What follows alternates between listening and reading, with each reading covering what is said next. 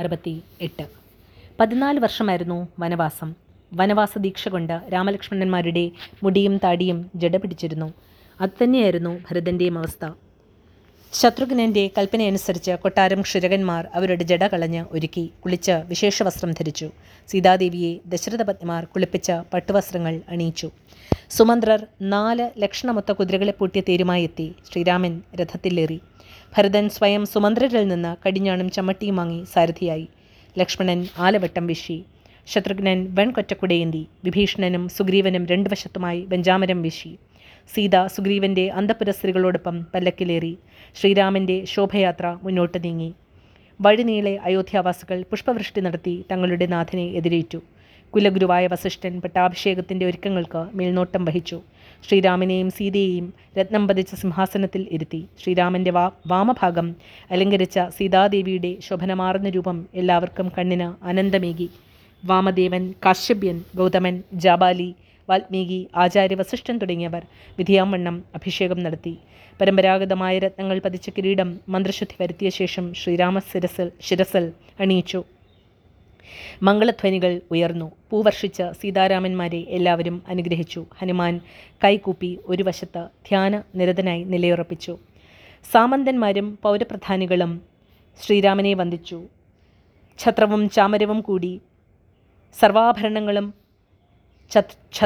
ചാമരവും ചൂടി സർവാഭരണങ്ങളും അണിഞ്ഞ് രത്നകിരീടധാരിയായി പീതാംബരം ചുറ്റി സീതാസമേതനായിരിക്കുന്ന ശ്രീരാമനെ കണ്ട് ദേവന്മാർ പുഷ്പവൃഷ്ടി നടത്തി. ശ്രീരാമൻ രത്നം, വസ്ത്രം, ധാന്യം എന്നിവ ദാനം ചെയ്തു.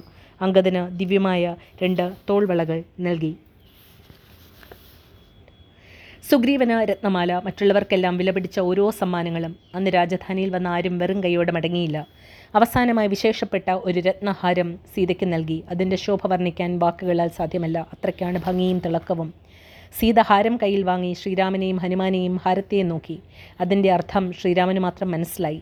ശ്രീരാമൻ മന്ദഹാസിച്ചു. എന്നിട്ട് അനുവാദം കൊടുത്തു. ദേവിക്ക് ആരെയാണോ ഏറ്റവും പ്രിയം അയാൾക്ക് ആ ഹാരം കൊടുത്തുകൊള്ളൂ. അതിനായിട്ട് തന്നെയാണ് ഞാനത് ദേവിക്ക് സമ്മാനിച്ചതും. സീതാദേവി രണ്ടാമത് ഒന്നാലോചിക്കാതെ ആ മാല ഹനുമാന് നൽകി. ആ മാല കഴുത്തിലണിഞ്ഞപ്പോൾ ഹനുമാനുണ്ടായ സന്തോഷം കൊണ്ട് കണ്ണുകൾ നിറഞ്ഞൊഴുകി. ശ്രീരാമൻ ഹനുമാനോട് പറഞ്ഞു, ഇഷ്ടമുള്ള വരം ചോദിച്ചുകൊള്ളൂ, അതെന്തായാലും ഇന്ന് നൽകിയിരിക്കും. ഹനുമാൻ ഒന്നും വേണ്ട. വേണ്ടത് രാമനിൽ ഭക്തി മാത്രം. ലോകത്തിൽ ശ്രീരാമനാമം നിലനിൽക്കുന്ന കാലം ജീവിക്കണം. അത്രേ വേണ്ടൂ, വേറെ ഒന്നും വേണ്ട. ശ്രീരാമൻ ഹനുമാനെ അനുഗ്രഹിച്ചു. ശ്രീരാമനാമം ഉള്ള കാലം ഹനുമാൻ ജീവൻ മുക്തനായി ഈ ലോകത്തിൽ സ്ഥിതി ചെയ്യുമാറാകട്ടെ. കൽപ്പാന്തത്തിൽ പ്രളയം വരും. അപ്പോൾ എന്നോട് ചേർന്ന് സായുജ്യം ലഭിക്കുമാറാകട്ടെ. സീതാദേവിയും അനുഗ്രഹിച്ചു. എന്തായിരുന്നു അനുഗ്രഹം? ചിരഞ്ജീവിയായ ആഞ്ജനേയ, അങ്ങെവിടെയായാലും എങ്ങനെയായാലും ആഹാരത്തിന് മുട്ടുവരാതിരിക്കട്ടെ. ശ്രീരാമനെയും സീതയെയും നമസ്കരിച്ച ഹനുമാൻ കണ്ണുനീരുകൊണ്ടവരുടെ പാദങ്ങൾ കഴുകി. 2 പേരെയും പിരിയണം. വ്യസനം സഹിക്കാൻ വയ്യ ഹനുമാന്. എങ്കിലും തിരിഞ്ഞ് നടന്നുപോയി. എവിടേക്ക്? തപസ്സിനായി ഹിമാലയ സാനുക്കളിലേക്ക്. ശ്രീരാമൻ വീണ്ടും കൃഷ്ണനായി അവതരിക്കും. അന്നുമുണ്ടാവും ഹനുമാൻ. പിന്നീട് യാത്ര പറഞ്ഞത് ഗുഹനാണ്.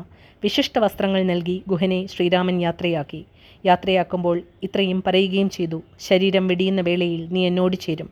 വിഭീഷണ സുഗ്രീവന്മാരെയും ശ്രീരാമൻ അനുഗ്രഹിച്ചു. അവരും അവരുടെ നാടുകളിലേക്ക് മടങ്ങി.